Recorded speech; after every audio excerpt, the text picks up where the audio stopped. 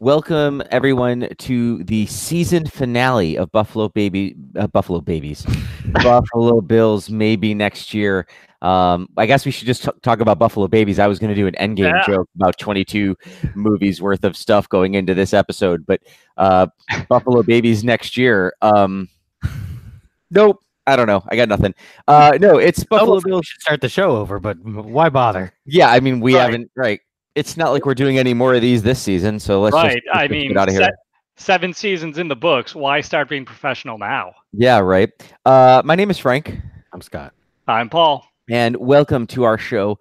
Not the eve of the draft. Actually, when you listen to this, it'll be either Tuesday night tonight if I post it this quickly, or Wednesday during the day. But we are in the eve-ish of the NFL draft, where the Buffalo Bills will select players to join their team. And we're going to talk about that. Part of our deal is we're going to talk about who the Bills might draft, what their draft strategy might be, what positions they have left to address.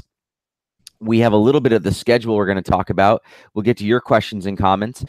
And I also, at Paul's behest, because Paul is the one who usually goes back and looks at these things, compares us to where we were 3 years ago, what we were talking about 3 years ago at draft time, how that all panned out. And I went back and did the, it can only be described as a complete joy, obviously, to go back and listen to a handful of episodes at draft time last year. And let me tell you, stingy listener who can't wait to laugh at how wrong we are, you were very wrong too. So don't worry about it. Everyone was a fool. But I actually might defend our comments there. But to start with the draft, as I said 3 years ago, Scott is the one most likely to have any, concrete college-based thoughts on the draft, which means I'm going to start with Paul. Of course. to just get that out of the way, and then we'll go there. We're here. It's time. Typically we talk about who the Bills will draft early, and in the first round, and then go from there. Feel free to approach that in any way you want. You can talk about position groups. You can talk about specific players. However you want to look at it. All right. Excellent. I am, as Frank noted, Scott is the expert, so I'm going to leave names out of this because I feel Scott knows the names better than I do. We see certain wide receivers' name all the time, a certain tight end's name all the time, certain tackles' name all the time. So we'll let Scott dive into what he thinks of some of these players and what his thoughts are. I look at it more positionally, and we talked about how the mission accomplished of free agency, and that Brandon Beane has enough depth at each position that if he doesn't draft the exact position we want, we're not going to be going, how can you, disregard that when you have X player there? Sure, they're a little thin at guard. They're thin in some other areas that they want to address. But, how I look at what I do want to see Brandon Beane stick to his strategy and draft the best player available, which really goes to then who I hope would be the best player available, or what position. And in really researching this, the one position, and Scott can tell us if there's anyone worthwhile here who might be available at number 9 or worth trading up for, or who you could trade back for, it'd be great value, is that 3 technique defensive tackle. Remember, we have not talked as much as we should about the actual impact of Kyle Williams retiring from a non-emotional perspective. We've talked about, he's, the bridge to the past. He was a leader during dark days, etc. He was also still a pretty damn good 3 technique defensive tackle at the end, even if he was, past his prime a bit at that point. He was still productive. So now they just have Jordan Phillips in that rotation. So you have Star Lotulelei, who came in and did a good job of at least keeping the run defense solid. I worry they can go back to picking on the Bills defense the same way they did in 2017 if they don't keep that interior line fresh. So that's kind of my hope. And then if that doesn't pan out, the next thing I would want to see, and this will be the last analysis I make before we go to Scott for his more in-depth player analysis, is obviously somewhere on the offensive side of the ball. And I would really like to see it be somewhere on the offensive line. And except for center, I don't care where. Even if Deion Dawkins has a rebound year, and Ty Nsekhe proves to be a capable starting right tackle, those are probably not long-term solutions. And everyone on the interior line, a guard, the Bills have signed Tennessee Titans starting guard of 4 seasons, which we'll talk about later. There's still no stars in that guard, at the guard position. Ike Boettger is a question mark. Wyatt Teller, who's a nominal star, is a question mark. You've got Ducasse, Bodine, and all the guys they signed, Feliciano, Waddle, et cetera, Long. So they have a bunch of, them guys, if you will, in there. And what they really could use is a grinder. And when you read most draft analyses, you can get a good guard in the draft and just, train him. Center tackle, a little bit tougher to get a guy who's league ready.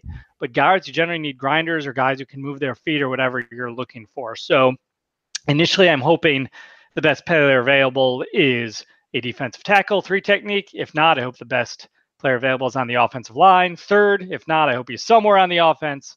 And then 4th, most importantly, just draft the best player you can. So maybe Scott can tell us who some of those best players might be.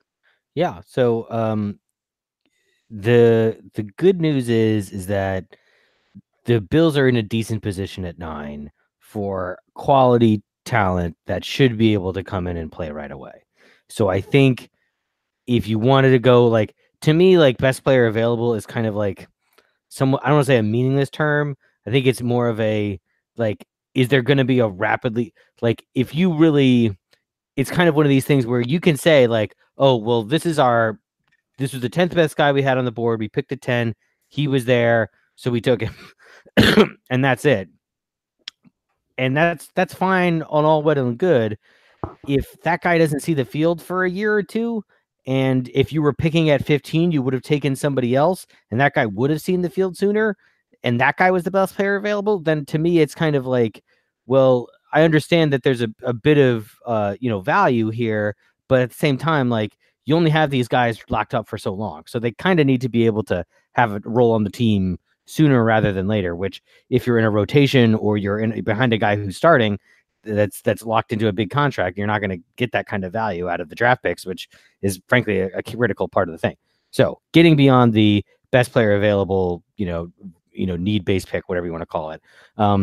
There's definitely plenty of defensive tackles that are good in this year's draft. So there's usually, depending on how you want to call it, 5 or 6 that are probably first round defensive tackles, guys who can probably come in and be starters right off the bat. I think we're probably going to miss out on Quinnen Williams, who is generally considered the best player in the draft. He is playing defensive tackle is kind of an interesting position where it's been of decreased importance, perhaps a little bit the last couple of years. Obviously, people talk about Nick Bosa, his brother. We'll get to Joey Bosa later. Yeah. Josh Allen, who is an edge rusher for Kentucky, who, as I was talking with one of the Jets fans in the office, we were talking about how the Jets are going to draft Josh Allen, and then Josh Allen's going to sack Josh Allen at some point in the season, and the announcers are going to love that. They are already planning. I can imagine Ian Eagle right now thinking of how he's going to explain Josh Allen sacking Josh Allen. But moving on, if we want to focus, so Quinnen Williams probably going to be gone, but then pretty much after that, there's a lot of guys who are in play. It depends. I think you take Jeffrey Simmons, who played an excellent defensive tackle role for Mississippi State, but he was injured in draft prep, so he's probably off the field for this entire season, unless maybe you can activate him kind of that last month of the season, maybe the playoffs. But honestly, you're probably not going to want to keep a roster spot for him. You're probably going to want to put him on IR. So there's a lot of people who are going to pass on him. That's why everyone says he's going to go to the Pats, because the Pats don't care, and they could probably win the Super Bowl without a first-round draft pick this year, so they'll just bring him in next year and he'll kill people.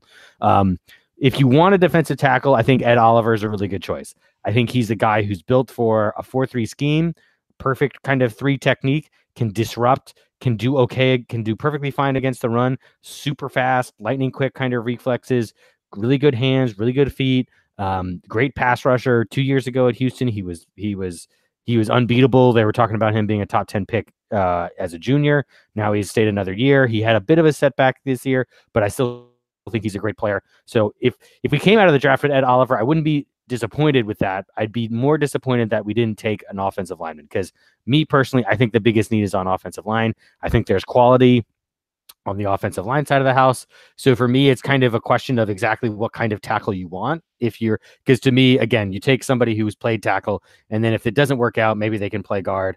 It worked out well with Mike Williams. So what could go wrong there?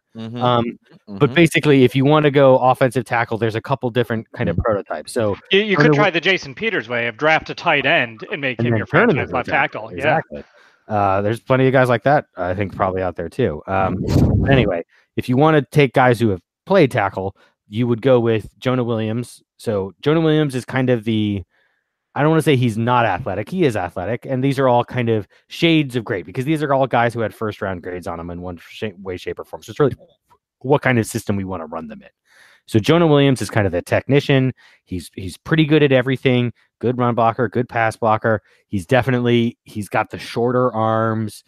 So he's not quite the prototype in terms of being the perfect kind of athlete for the position, but he's probably good enough to be a good tackle. There is a lot of talk about moving him to guard, so I'd be a little concerned about that. But if we ended up with him, I wouldn't be terribly concerned because again, these are supposedly the professionals making these picks. And then the other two that I would think about, so one is Andre Dillard, who I like from Washington State. They say that he's the best pass blocker in the draft, that he's a prototype left tackle. He's got PFF has him number 2 overall and the highest pass protection grade for tackles last year. So he's somebody to me who I want at left tackle watching Josh Allen's rear for the next 5 years. I think that's probably where I would go. Some people have him go mooring in the mid rounds. Or not in the mid rounds, but in the middle of the first. So I'd be fine taking him at 9. Maybe you could see if you could trade back a little to try and still have a shot at him.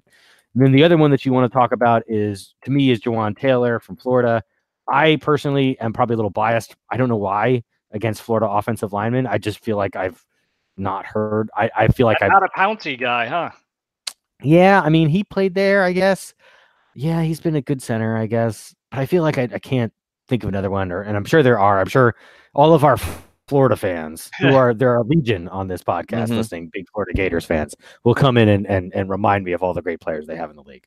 But Jawan Taylor is kind of, people pick him a little higher in some of these mock drafts because he is the prototype frame. Like, he is the guy with the long arms. He is the guy who, if you taught him better technique, he would be kind of your prototypical right tackle.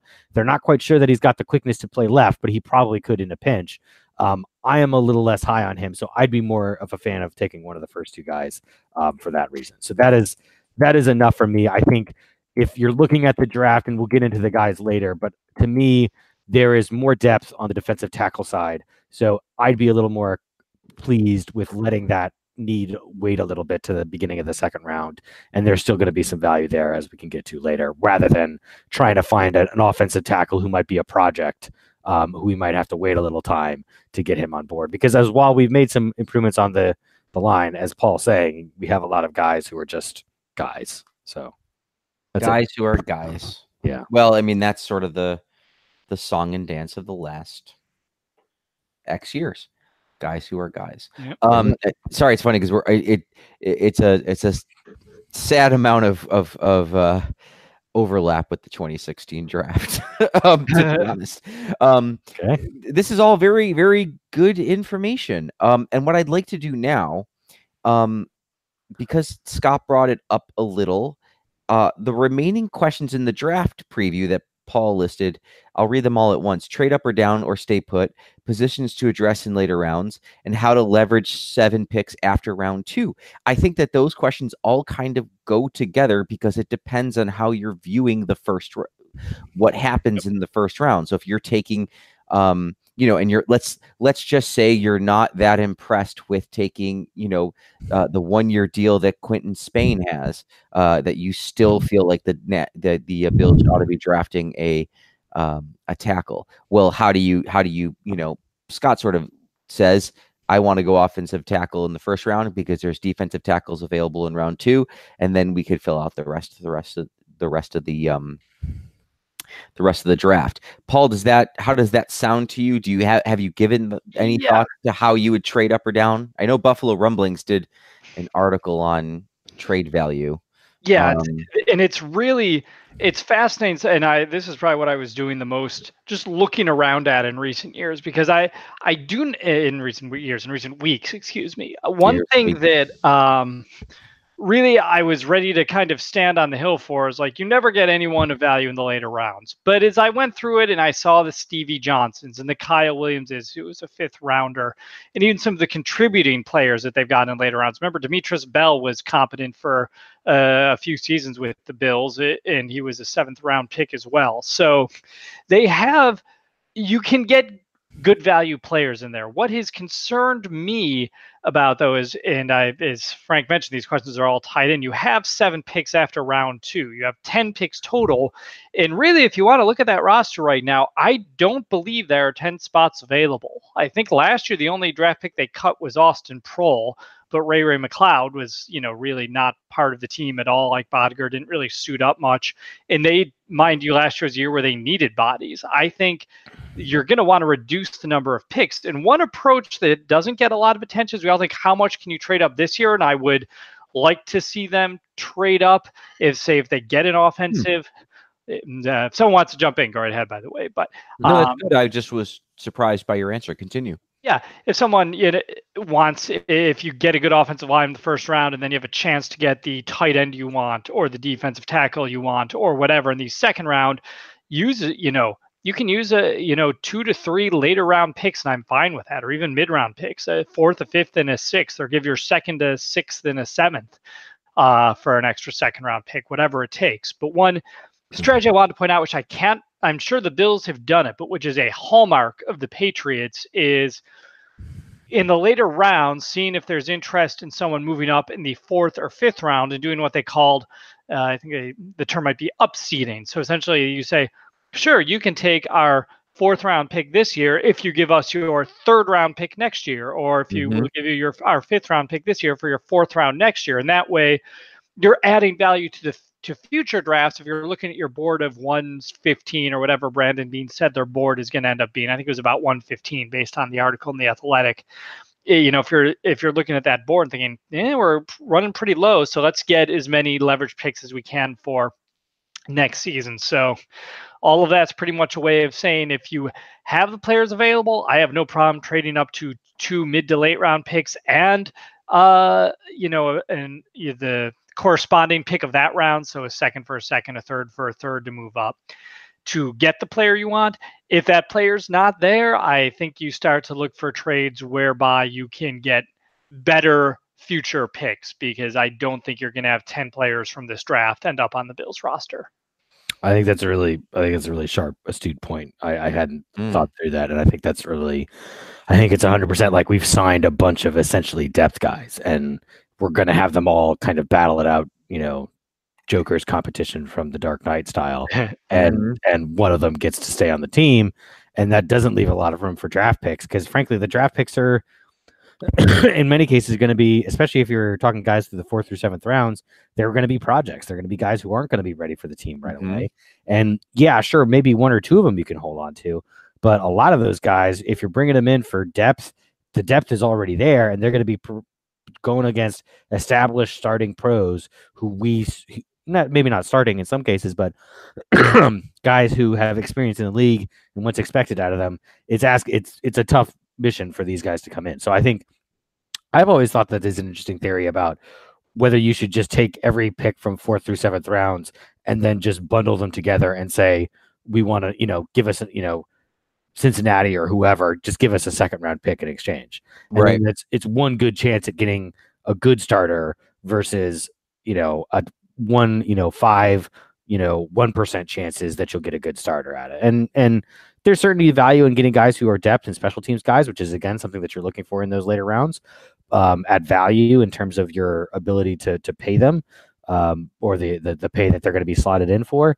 But at the same time, I wouldn't overstate the value of those kind of guys, and that there aren't a variety of guys who have played in the league, as we've learned this offseason, who are available for the right price, which is very rarely more than the veteran minimum in many cases.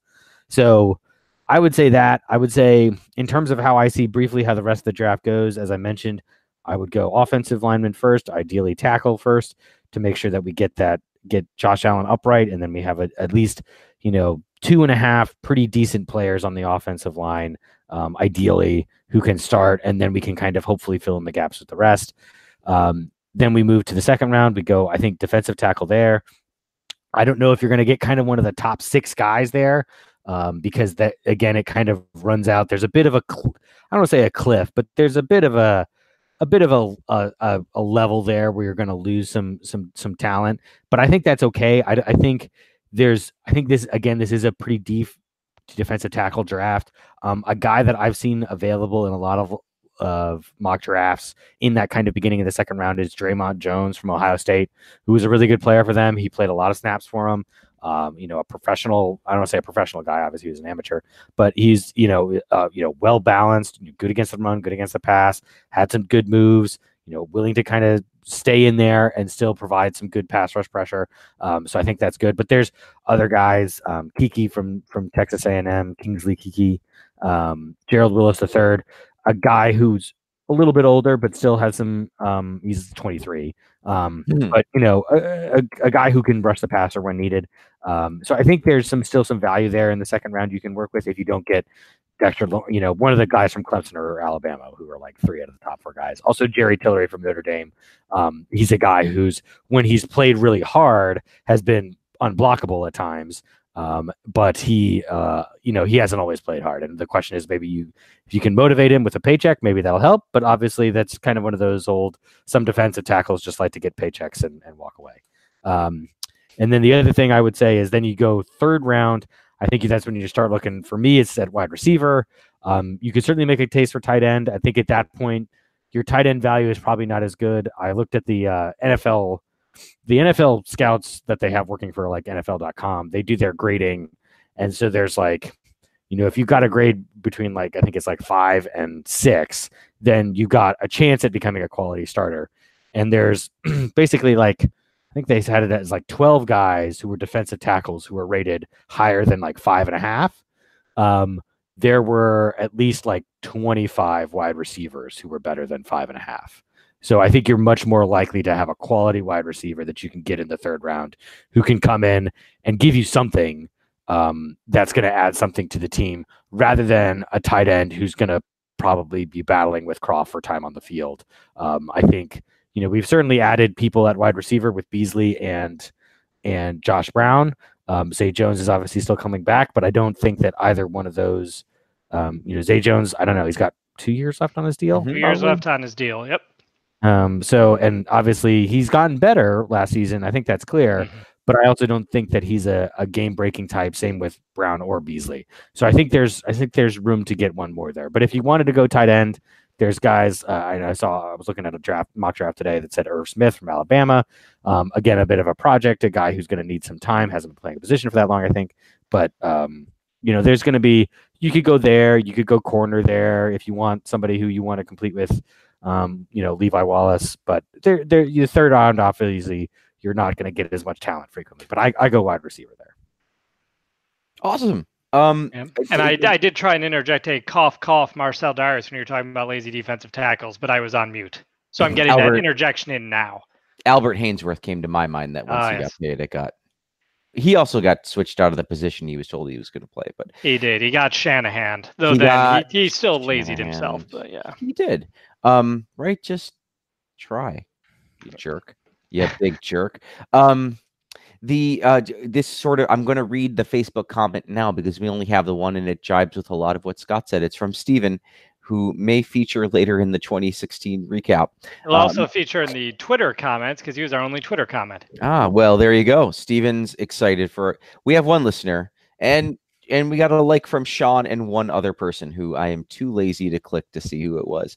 But Steven says most of the Bills' free agent activity seemed to be on the offense, making me think they may be targeting defense on Thursday. And I agree with that. Was actually something I was going to say in a second. So I'm happy to have Steven say it for me. I'm fine with that. There's a lot of defensive talent at the top this year. My only concern is if there is a run on the defensive players before it gets to 9, he wants them to go to O-line. As Scott points out, most reports have said receivers are deep, so later rounds, as Scott just said, and tight ends generally don't merit a pick that high. I'm not opposed to trading down either, which brings me back to Paul, who said, trade up to get your guy if you want him.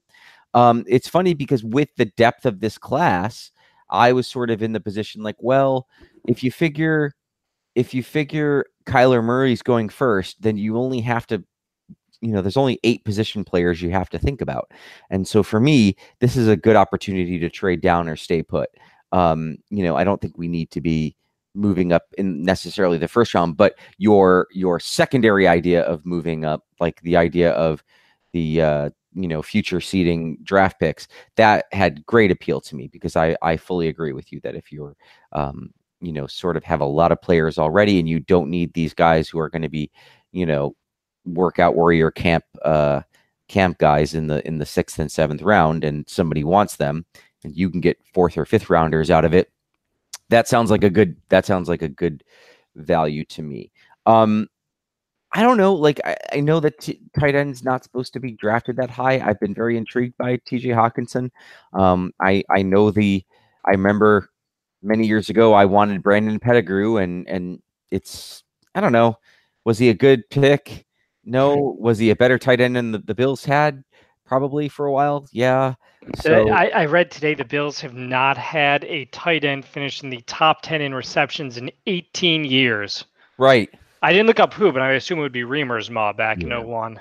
I'm looking at this NFL draft. The other thing with the trading up and down, I'm looking at the NFL mock draft, which has Denver taking a quarterback and the Bengals taking a quarterback right after the Bills, which is even more reason to trade down, because one of those guys might want to move up and get it. And if if quarterbacks are going off the board, that's really not affecting you for once with the Bills. They did all the spending they did were things they needed to do in free agency, and they've created a lot of depth, if no stars. I think that it's one of these spots where they almost, obviously they can go wrong, but with regards to which choice they make, if they go defensive tackle, offensive line, or even offensive skill player like wide receiver, tight end, maybe that's the part where everybody goes, okay, he better be special. But defensive tackle and offensive line, certainly talent needed, talent available, and so hopefully they make a nice boring pick in that regard. Let's talk, or why don't you give us Steven's Twitter comments and see? Sure, and this is good because we're not going to really discuss anything about other teams or what division's doing or anything this year during this podcast.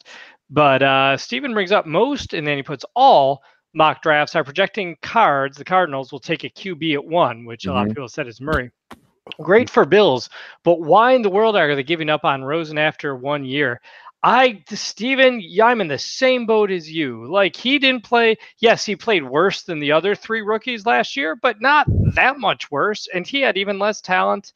He has arguably less talent around him than Allen did. Though again, arguable. I won't say that's a fact. But yeah, if the Cardinals do that, they're essentially going to reset their rebuild process. And that's saying that Josh Rosen proved you after year 1 that he's not the guy. So I don't know why in the world they would do it and give up on him so quickly. I don't know if you guys had any thoughts on that. Would you say that you don't know what they're doing and you think it's kind of crazy?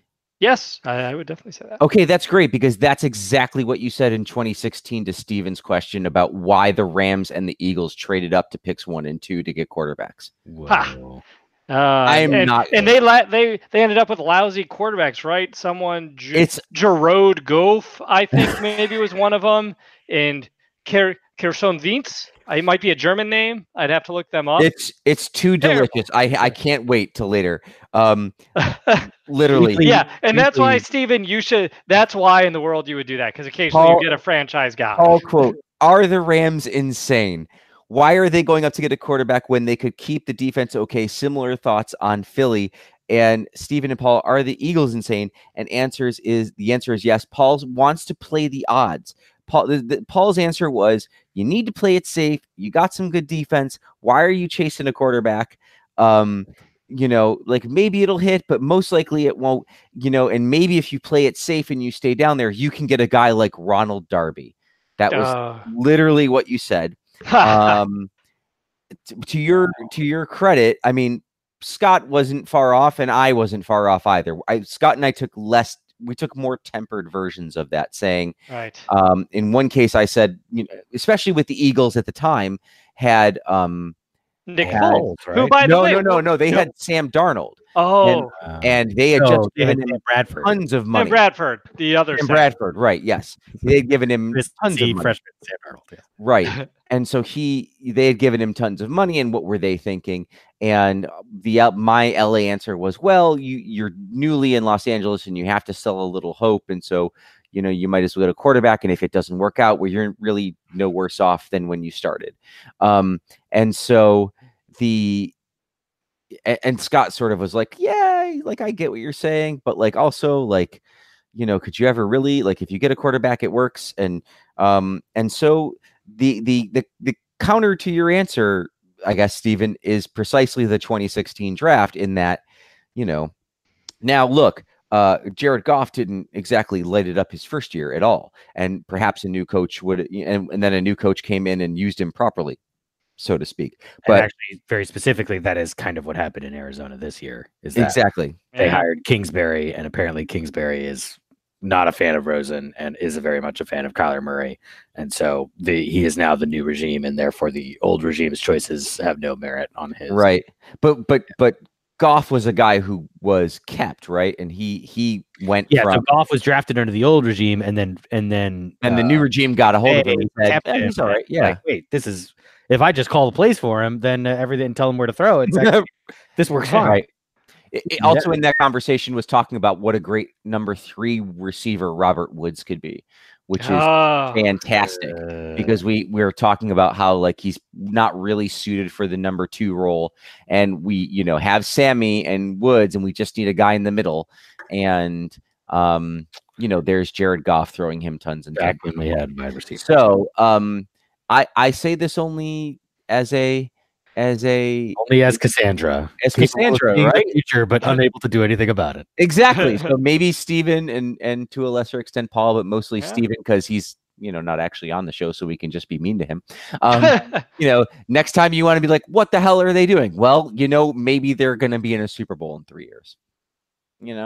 I don't know. My one defense will be they won the Eagles won the Super Bowl with Foles. That is my defense to dissing the fact that the last 2 NFC champions did the opposite of what I said they should do. Entirely fair. Yeah. So that was that, and we can talk more about the past later. But that was too delicious to have Steven asking you the question literally almost to the word that was asked 3 years ago. Okay, so we could talk about the past. No, yeah, I had to repost the agenda, by the way, and I caused chaos doing that. But I wasn't looking, so that's good. Yeah, this was going to be my. This is normally when we transition to the. How does the 2016 draft? How does the draft from 3 years ago look today? And you guys are welcome to disagree, but.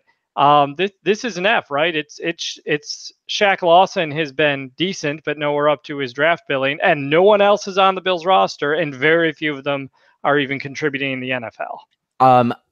So I will, Scott. Why don't you give your thoughts first, since my thoughts will be invariably tainted by the review of the podcasts. Do you mean my thoughts on the 2016 draft? Yes.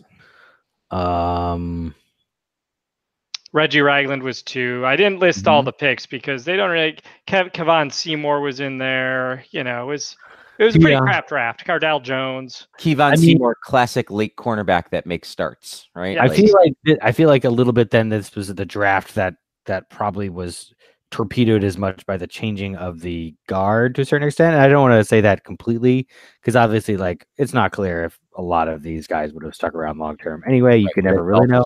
Yeah.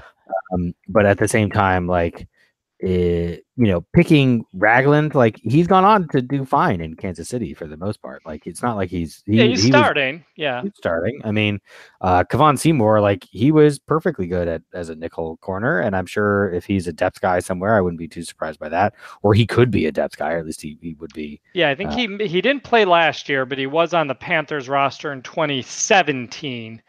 The Bills have traded him for Kalen Clay, and he started 3 games for the Panthers, made 22 tackles and defended 3 passes. So not going to blow you away, but you could do worse. And Lawson was a guy who fits a little better in this scheme than he did in the previous scheme that I think that he was drafted for.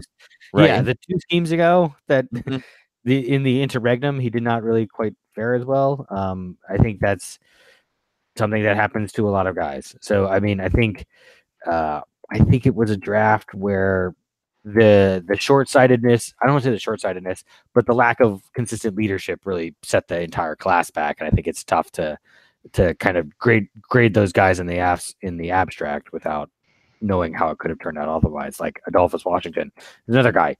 He gave us some quality snaps over the course of the last couple of years. Like it wasn't a guy that, if you want a guy who was like designed to be a 3 technique tackle penetrator, that was really Adolphus Washington. Like he was actually pretty decent at that. He wasn't great at the run. He was okay at the pass. So. Okay. Well, let me take you back to 2016 because I listened to the end of season 4 and the first episode of season 5 to get some of our thoughts on the free agency and the draft preview. To remind you, going into the 2016 NFL draft, the Bills were coming off a surprisingly good first season under Rex Ryan. We had Tyrod Taylor with EJ Manuel backing him up. We had, had a surprisingly good offense or a point scoring offense that, with a sort of disappointing defense. The offense still struggled, though. There were issues with regards to, 3 and outs. We were way high on the list for 3 and outs, but we were still sort of putting up more points than you would have thought with Rex Ryan. And we were drafting 19th overall. So a little known band known as BTS began first recording sounds in South Korea. Yes. The U.S. presidential election began to heat up as it approached November. Whatever. Exactly. No, there were some talk about whether it was an issue at the end of the podcast that Rex Ryan had spoken on behalf of or introduced Donald Trump in Buffalo. That was one of the episodes. Prince had just died because I had done a Prince intro. There was some other, so it was a weird, wild time. I believe one of our off-air discussions involved that there was no worry that a certain famous individual hadn't bought the Bills because he wasn't destined to go on to greater things. And we'll let you guess it. History has not treated that discussion well. That's even worse than my Wentz golf take. No, here's the thing, and I'm going to defend 2016 Paul and Scott against 2019 Paul and Scott. Scott wanted an offensive lineman. He wanted Jack Conklin or Taylor Decker, both of whom are still offensive linemen, not all pros or even Pro Bowlers, but they're offensive linemen. There was a lot of rumors about the Bills maybe trading up to 2 with the Browns, but obviously that went to the Eagles. Paul said Whaley's going to be looking to fill depth and not get a superstar, but likely stay put or not trade down. Frank said, I can't remember when the last time we didn't need an offensive lineman was. And I feel like that has been a constant refrain even over the last 3 years. We had lots of great talks about whether Miller was going to survive or Cordy Glenn was going to continue his, then we got to Paul's and Stevens are the Rams and saying, experts were saying the Bills are going to take a defensive lineman, including names like Shaq Lawson or possibly Reggie Ragland in the first round. Paul picked Shaq Lawson. Paul said, I'm going with Shaq Lawson because his name is Shaq, and Shaqs have a good history in sports. Scott liked Shaq Lawson fine. Scott also said if guys like Laramie Tunsil and Joey Bosa don't fall, then Shaq Lawson, Sheldon Rankins, and Dichi, who I still struggle to say his name, Kevin Dodd, Ragland was okay, Jalen Smith was okay. I went with Mackenzie Alexander, who is a cornerback, largely because I thought, well, that would be the weirdest Bills thing to do. It would be to take a corner you don't really need. And then we had a good discussion about when to take a quarterback, because we all felt we needed a new backup quarterback. The consensus was the third round or later was okay. The second round was iffy. And the first round was off limits. We no taking a first round quarterback this year because we had Tyrod Taylor. And we felt like, he might progress further, but nobody was comfortable with EJ Manuel as the backup. So with all that in mind, the Bills take, amazingly, the Bills go, the other thing that was said a couple times was everybody had confidence that Rex Ryan could take lesser defensive players and put them in a system and get it to work. So with that in mind, you take Shaq Lawson, you trade back up a little to get Reggie Ragland. You almost get Miles Jack. Adolphus Washington, Cardell Jones goes in the fourth round, Jonathan Williams, Colby Listenby, and Kevon Seymour. And to quote Scott, did we, paraphrasing, you chose to paraphrase Stephen Colbert in saying, great draft or greatest draft? And Paul said, it's a great draft, and he was mad because he wanted to rag on this draft, but he felt like they couldn't. That all the choices they made in the moment were good, and you weren't necessarily saying like they couldn't be, that there weren't better players, but you were pretty much saying like all these things fit at needs, and they more or less, were not out of sync with value. And Scott agreed, and I agreed. I said it was a very good draft. You guys kind of said it was a very good draft. Using the phrase great. And all of our commenters wrote in saying that was pretty good. And everyone was excited about Cardell Jones. And would he, one of the questions you asked was, what was the percentage chance of Cardell Jones being a starter in week 1 or starting a game in that year in 2016? Paul had 15%, and that talked me from 3% to 6%. I basically said there was no chance. And we had a good conversation about how if he had come out the year before, he would have been a second round pick. And the story about him not knowing the laces would help you with accuracy came out. And I think you're right, Paul, that none of these players turned out to be very good. But I think if you look at the draft as a whole and you look at all the people taken after Shaq Lawson, there just aren't many great players. Yeah. I was looking at the quarterbacks too, when we were talking about that after the third round. Yeah, Dak Prescott got taken 4 picks before Cardell Jones, but literally after Goff and Wentz at 1-2, you have Lynch, Hackenberg, Jacoby Brissett, Cody Kessler, Connor Cook, Kevin Hogan, Nate Sudfeld, Jake Rudock, Brandon Allen, Jeff Driscoll, and Brandon Doughty. There was nothing. Yeah. Well, that was the funny thing, because the radio that week was complaining that they had passed on Paxton Lynch, and was that going to be a mistake? Yeah. And like, obviously it wasn't. It was like he was beyond terrible. And if you look at the top of the draft, right, Goff and Wentz were the gambles, and they paid off. And then Bosa, Ezekiel Elliott, Jalen Ramsey were all the players that they were meant to be. And other than that, I don't know. Like Keanu Neal's a nice player. Yeah, Michael Thomas went to the Pro Bowl for the Saints. There's some good to be right. And how much of Michael Thomas's success is Drew Brees, right? Yeah. Deion Jones, Cody Whitehair. Yeah. Drafted by the Jets. I mean, Jalen Smith was going to be injured for that season, but everyone knew that he was basically a first-round draft pick who tore his ACL in the championship game, and so he was pretty good for Dallas last year until the end. So I mean, it's like everything else, it got thinner as the game went on. Right.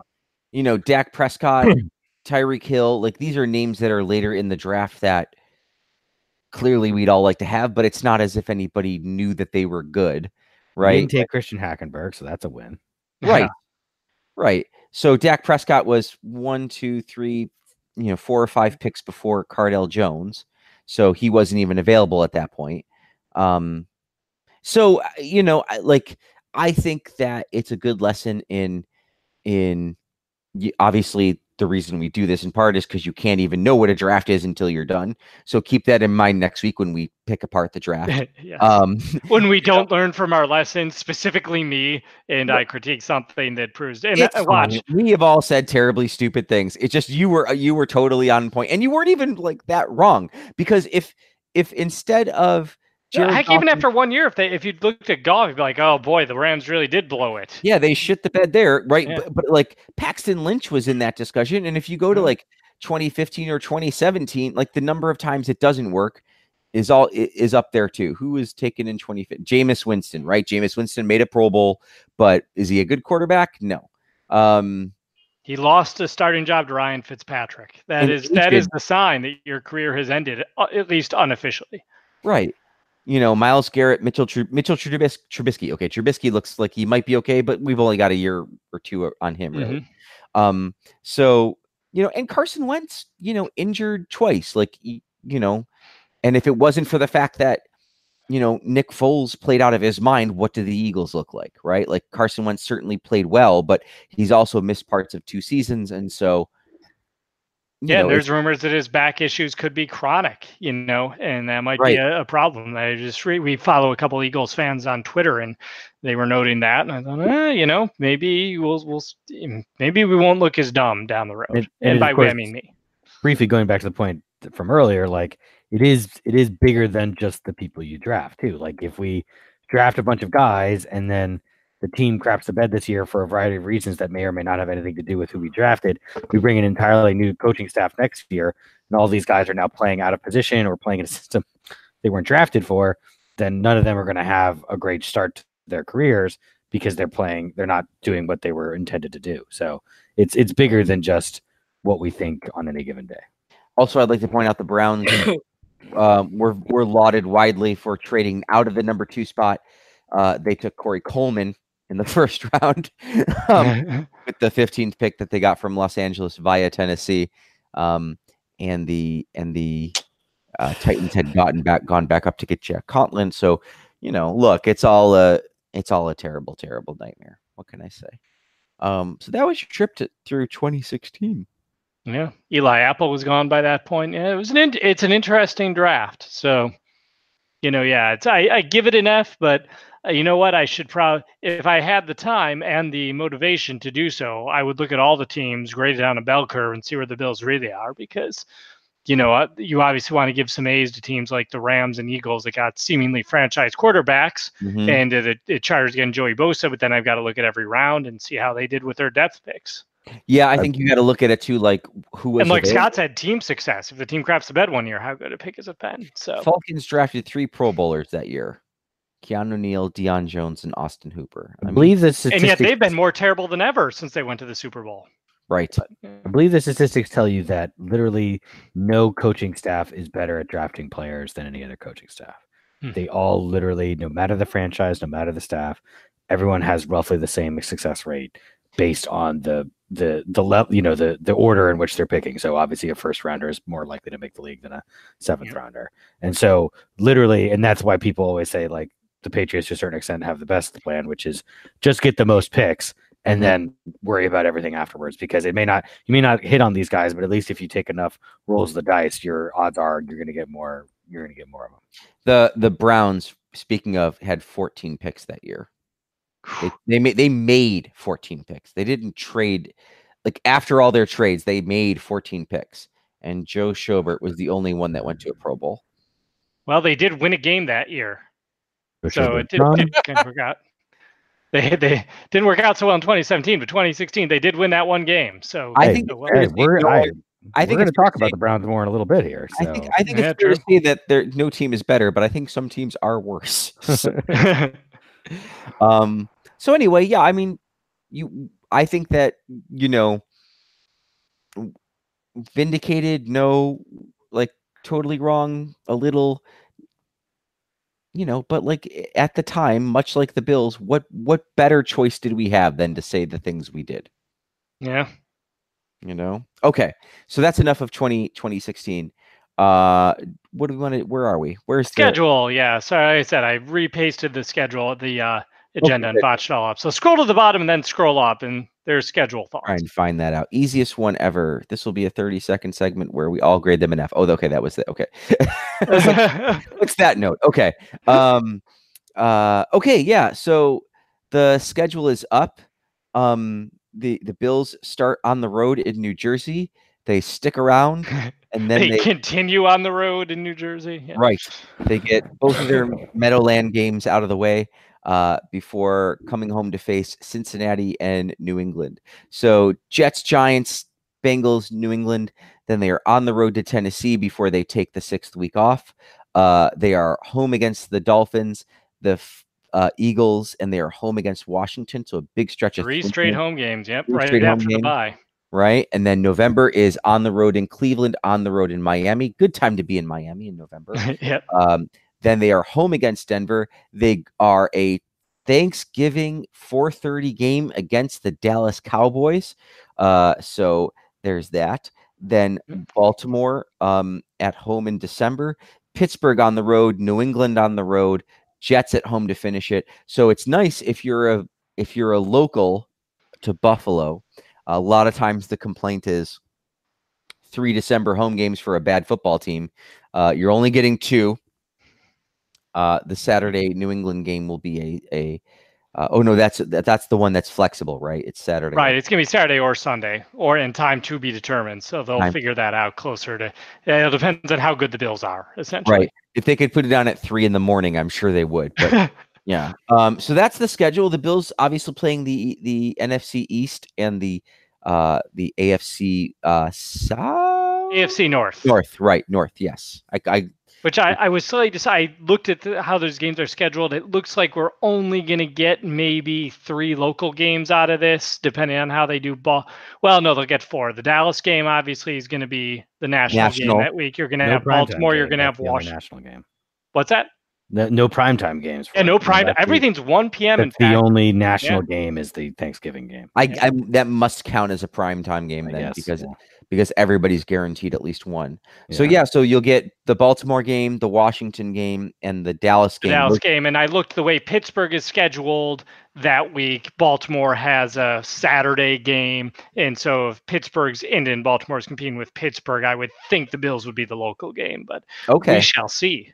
So at least 3, maybe 4 for us, and anybody else who's listening in the Washington D.C. area, like Reza, right? He's a little around here. Yeah. Anyway, so that's the schedule. Thoughts? I mean, to me, it's a schedule. It certainly has 16 games on it. I like that we're done December 26th. I like that. I think without going too far into it in terms of like wins and losses, I think we will know a lot. I feel like in previous years, you won't know anything about the team until like week 5 or 6. I think we're going to know a lot about this team by week 4. That'll be because at the same time as like we will have played on the road against the Jets and Giants, which are not, they're road games against bad teams, which a good team should win, but a bad team could lose. We will also have home versus New England. And if we have any shot of being good this year, that's a game that we should know about. And plus a home game against Cincinnati, which can be a taste too. So I think within those first 4 weeks, we will know a lot about this team. Whereas I feel like in previous years, we'll have 4 like ridiculously tough games where we won't know anything about the team because we didn't know like, what this team was after 4 games last year with the Ravens debacle and the weird Vikings game where we beat them by 30 and everyone thinks they're the greatest team ever. And other years when we've played 4 cupcakes in a row and then we lose one and we're like, I don't know what this team is. I think we'll know a lot more this year. Yeah, I'm a little more cowardly than Scott. I've got to double it. I need 8 games. I want to see what happens after that 3-game stretch of home games goes. They should go 2-1 in that stretch. They could go 3-0 depending on how much Philadelphia has improved and how much if they've fallen down a bit or if how much Buffalo has improved. If you after 8 games are looking at that, a 5-3 or even a 6-2 team, I'll be optimistic. If it's anything 4-4 or less going into the back half of the schedule when you've got 3 road games in 4 weeks and then you've got back-to-back road games in Pittsburgh and New England in December, I think it's just going to be a very tall order. But I really expect after that halfway point of the season, we're going to know a lot. And I do, Yeah, I like the fact 25 years it's spent since the Thanksgiving Day game, so I'll get to enjoy that whether I'm, no matter where I'm traveling for Thanksgiving. And yeah, all in all, I'm surprised by the lack of a primetime game, a true primetime game. But what have the Bills done to really earn it in the last 19 years? One playoff appearance, 6 wins last year. We have more of a high opinion of the team, I suppose, but they haven't proven anything yet. So you get what they give you. You're not going to get a Buffalo bonus, certainly. You're not going to get, we got to get that Buffalo market right on that national stage. I think we're going to, think at Tennessee, week 5, home versus Philly, week 8, and then at home versus Baltimore. I think those are the 3 big toss-up games. Yep. I think if you win those 3, you got a good shot at the playoffs. I think if you get 1 or 2 of them, you're on thin ice. I think it's going to get tight. Is it too early to have that conversation about whether that's necessary this year, or like is that a deal breaker now? Is 9-7 without the we talked about this a little bit last time, I remember, and I would be, and I mentioned I would be more disappointed pretty disappointed if they didn't make the playoffs this season. I don't know that I think the goal is to make the playoffs. If they finish 9-7 and don't make the playoffs because of some tiebreaker, like I'm not going to freak out. But if they're 7-9, and Allen, it's also partly how it looks. If it's Allen taking a step back or not growing, then we have a problem. If Allen looks great and the defense collapses for some reason or there's a bunch of injuries, I'm not going to be as concerned about 7 or 9 or 6-10. Okay. Maybe that'll be a question about like, okay, coaching's the issue now, right? Like we've got talented players, but for some reason this defensive coach isn't getting the defense taken care of. Right. I want to see outlooks. Right. I want to see McDermott do well this year and then do extremely well the 4th year, and that's because no Bills completed 4 years of coaching since Marv Levy. So that's really my long-term goal. I'm thinking he'll get the benefit of the doubt because the Pegula's already having to go through another hockey coach. Yep. So any chance he can hold on to Scott McDermott or Sean McDermott, damn it, and Brandon Beane, Brandon McBean. Brandon McBean, yes. Scott McDermott. I'm watching a completely different show there for the rest of it. I think Scott, by the way, is dead on the Josh Allen point. Like, yeah, if they don't make playoffs, but Allen looks like the real deal after 2 years, which is tougher than showing potential after 1 year, then I think there's going to be some happiness in Bills land. Very good. TJ Yeldon, they have the oldest and the youngest running back available now. Quentin Spain and EJ Gaines makes his triumphant return to Buffalo. Thoughts on this? I'll start. I think Yeldon spells the end of LaShawn McCoy. Honestly, I don't think you bring Frank Gore in to then cut him necessarily. I mean, you could, but I think that he's there for the pass blocking and Yeldon's there for the young legs. And now you're going to dress McCoy too. Like, that seems like a lot of running backs to me. The other 2 guys, I don't know, whatever. Thoughts? Scott, thoughts? Yeah. This one's tricky. Yeldon is a guy who's still got some legs on him. Mm-hmm. Never really been a guy who was a lead back, always been a good potential back. So I could see them continuing to use him in that role. I do see that we could suit up 4 backs on game day, and Gore is kind of the all-purpose backup, and Yeldon is the number 2, and McCoy is number 1, something like that. I think it's good to bring him in to have a little bit. I'm a little surprised. I mean, some of them I'm surprised he's available because he's a guy who has some quality. He's an NFL player. He is a guy who has had success in the league and good enough to stick to a team. So I'm a little surprised he's available. I still like drafting a back. I think just my little sleeper plug is I don't know if he's going to be available in the 4th round. Big Bryce Love fan. Watched him a lot at Stanford. Great running back. He injured his ACL last year, 3 or 4 games in, and he could have come out as a junior and made a lot of money. He stayed for a senior year, got hurt, did not have a great season. It might have been 7 or 8 games in, but that's a guy who's going to be there, hopefully in those later rounds, so we can bring in and really be a quality back. Yeldon's fine, and the other guys, again, another guy who, when I went to the Tennessee boards, they were like, "Yeah, I'm really glad we got this new guard from Los Angeles." That other guy, he was okay. Is a guy no one was upset to lose about. So I'm not particularly thrilled about Quinton. Spain or Span? So, that's a good point. I've always said Spain, but I could be wrong. And by always said, I mean I've called him that in the 3 weeks I've heard. I have no idea. Red ships of Span. Red ships of Span.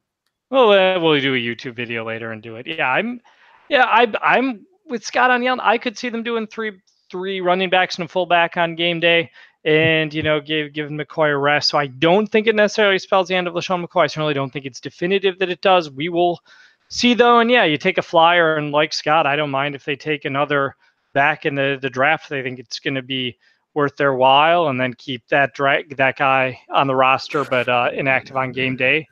And then with the guards, I was much more excited about Quinton. Quinton Spain was one of those guys, or Span, who seemed to be highly rated on the free agent boards. But that said, Kelvin Benjamin was on free agent boards, and I don't think he's signed anywhere or anyone's shown any interest in him. And the fact that the Bills got him late for a year and 1.75, either that's the deal of the century or he's just going to be another one of the guys we talked about earlier.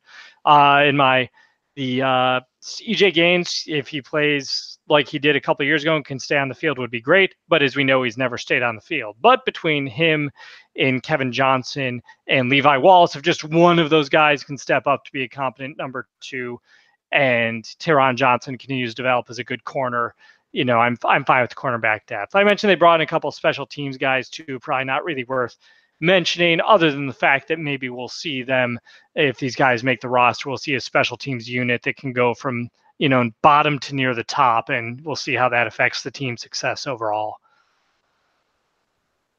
Cool.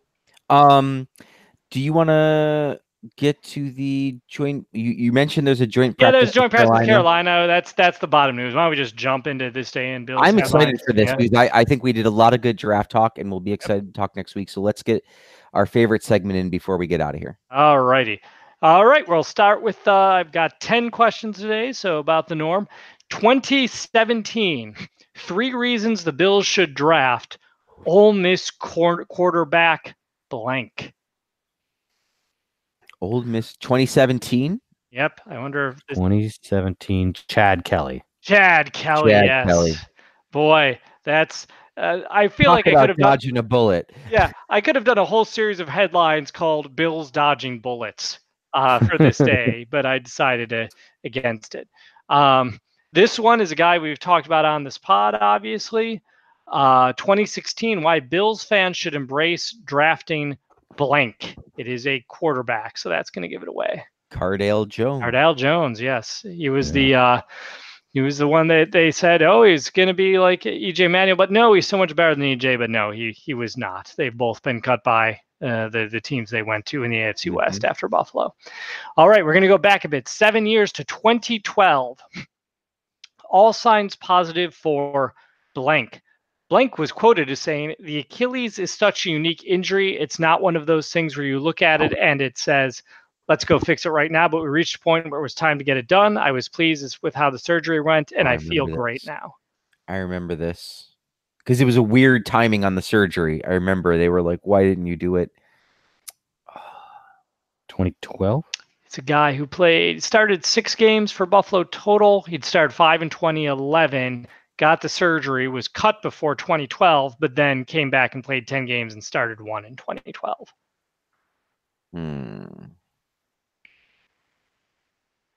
Some hints.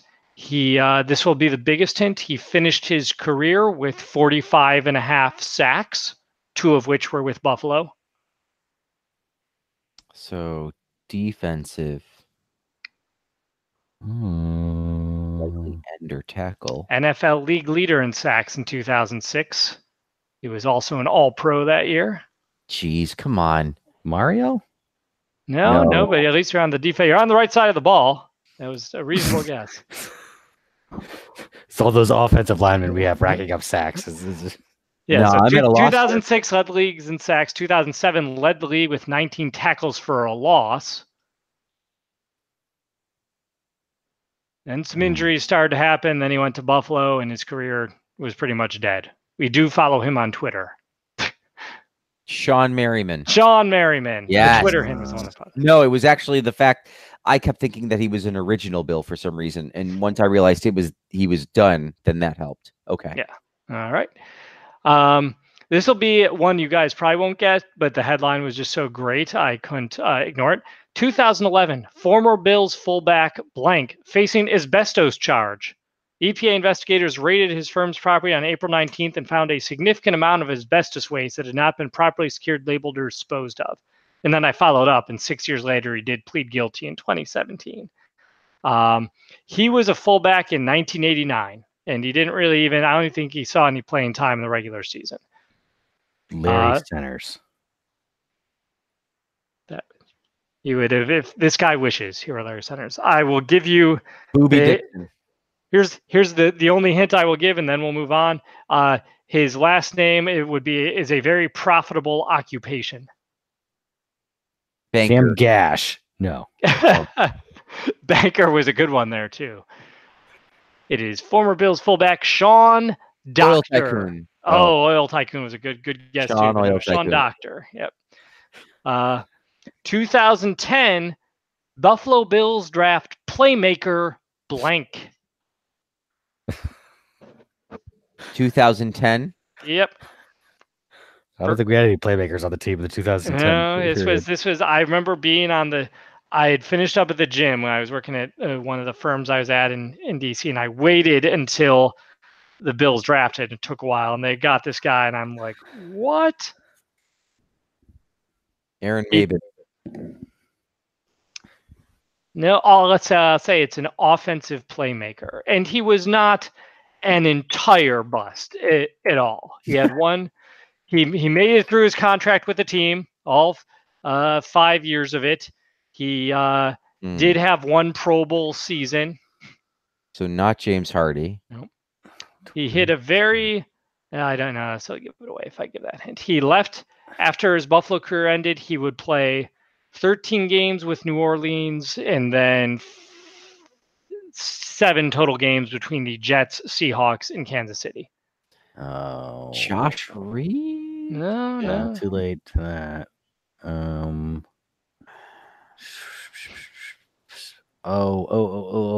It's wide receiver? No. Okay, well. Tight end? Someone who you're thinking, why would you draft this guy if you have running back. Marshawn Lynch and Fred Jackson on the roster? CJ Spiller. CJ Spiller. Yep. Right. Yes, that doesn't make sense. Claudia Jean, as we used to call him. Mm-hmm. All right, 2005. I don't think you guys have a chance on this. It's more of a let's respect this guy because he was good while he was here. 2005, Bills re-signed cornerback blank. Blank was the Bills' 6th round draft pick in 2002. He played in all 16 of the team's games last season, registering 45 tackles, 1 sack, and no interceptions. I will note in 2005, he never played. He signed the contract. He re-upped in 2005, but never played a game in the NFL again. I did not research what happened after that. He was more of a nickelback player. It wasn't Ashton Ubodi, was he? No, but that's a good guess. You're in the right area. Mm. Except a much more common name. Chris Watson? Oh, that was good too. He was actually I think he was drafted by the Broncos originally. But yeah, he dropped off the face of the earth too. Is it a Williams? It's not a Williams, but it is another very common last name in Bill's lore. Kelly? No. Keep going. You're on the right lines. You'll name the last name. Smith or Thomas. Thomas. There we go. Good job. It's Thomas. Kevin Thomas. Kevin Thomas. And his job was replaced by Milwaukee Thomas. I remember because it was so confusing when Frank and I were at the bar. And like, what's K Thomas? Oh yeah, Kevin Thomas. And then we're like, no, it's Milwaukee. And it took us half the season to realize Kevin Thomas had been cut. And the new K Thomas, who was playing nickel corner, was Milwaukee Thomas. All right. 2001, Bills signed quarterback blank. And then the under headline says, not that one. This quarterback blank from Boston College is from Boston College. Said the Bills and others called it always the 5th round, and Buffalo they might pick him with their 7th. He wasn't, but a deal was struck soon at the end of the draft. He is now an ESPN analyst along with his brother. Marcellus Wiley? He has been married to a famous talk show host since 2002. One could say his wife is really a survivor. What? Not a Hasselbeck, is it? Oh, yes, Tim Hasselbeck. Well done, Scott. Okay. Good That was a job. guess. Was it Matt or Tim? Tim. Tim. Okay. Yeah, because it says not that one, because at this time Matt was actually a competent NFL quarterback. Yeah. Right. Okay. All right. 2000, you can get one of these two because these are tougher. Blank and blank joined Immortals on Bill's Wall of Fame. I will give you some quick background on the two. One was a 5-time AFL All-Pro who died in 2013. He made the Sporting News All-AFL team for 3 seasons, and he was the president of the Pro Football Writers Association, called him the finest open field tackler in the league. And the other player was the last active NFL player to be killed while serving as a soldier in a war. Bob Kalsu? Bob Kalsu. Good job, Scott. Yes, that was because Pat Tillman, who died, in 2004, he was retired at the time. Yeah. The other one, George Sames, who was, 10th all time the Bills interception list and was second team for their 50th anniversary team. So just a shout out to George Sames. All right, 2 more to go. 1989. I know we're running thin because this guy was an answer last time. Bills pick wide receiver blank with their first pick, number 82 overall in round 3. So they had no first and second round picks this year.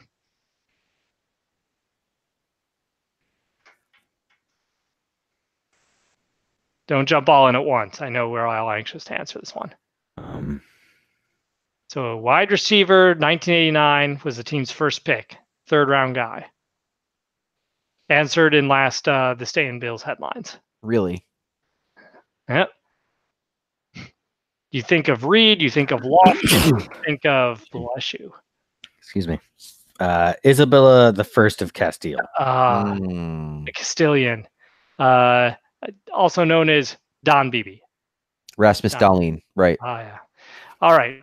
1 to go. Let's end on a high note. Okay. Do this. All right. I'm gonna focus here. Here we go. 31 years ago, Colts expected to sign quarterback blank. The Colts said they were also close to signing blank, a quarterback who has played 15 seasons in the NFL, mostly with the Buffalo Bills. General Manager Jim Irsay said all negotiations have been concluded. At this point, it's just the Colts waiting for an answer. So this is 1988. 1988, he did, in fact, go on to sign with the Colts, where he ended his NFL career. Let me verify that before I do. Yes, he did go on to sign with the Colts. He played there. He played in 1990. It was his last season. He played 1 game. He went 2 for 8, and then he called it quits. So quarterback, you said? Quarterback. He'd spent a lot of years with the Bills. So it's got to be Joe Ferguson. Well, I think was already okay. I was worried that he was already retired, and I was going to say Shane Matthews is the next one. I mean, he was essentially already retired. He spent he'd played 160, started 163 games with the Bills, played in 164 total, and over the last 5 seasons of his career, he played in not 8 games and just into a heck of a lot. But that was this Stay in Bills headlines, April 23rd. Very good. As a update, the Toronto Maple Leafs have been eliminated. It looks. Oh, the Bruins won, huh? It looks like they won. So 26 years and counting since a Canadian team has won the Stanley Cup. USA. Unless you're one of our Canadian listeners, in which case, boo. Unless you're Canadian. Well, yeah, if you're one of our Canadian listeners in Quebec, we're chanting États-Unis, États-Unis. If you are French Canadian and would like to get a hold of us, bonjour. Bonjour. Comment ça va? Ça va bien.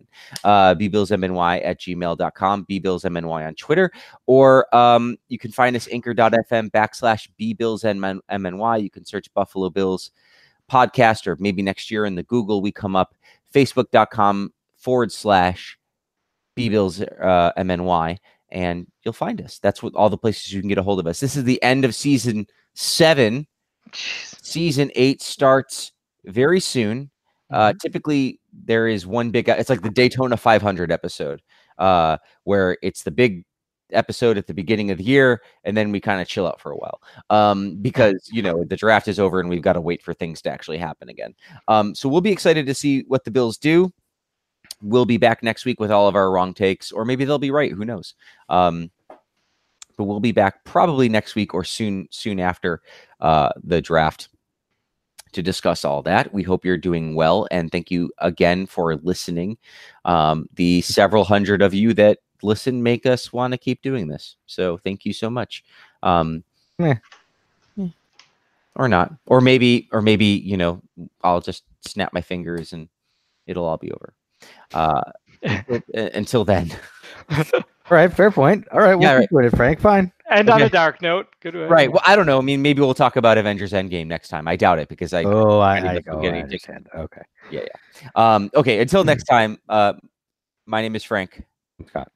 Je m'appelle Paul. Bonsoir.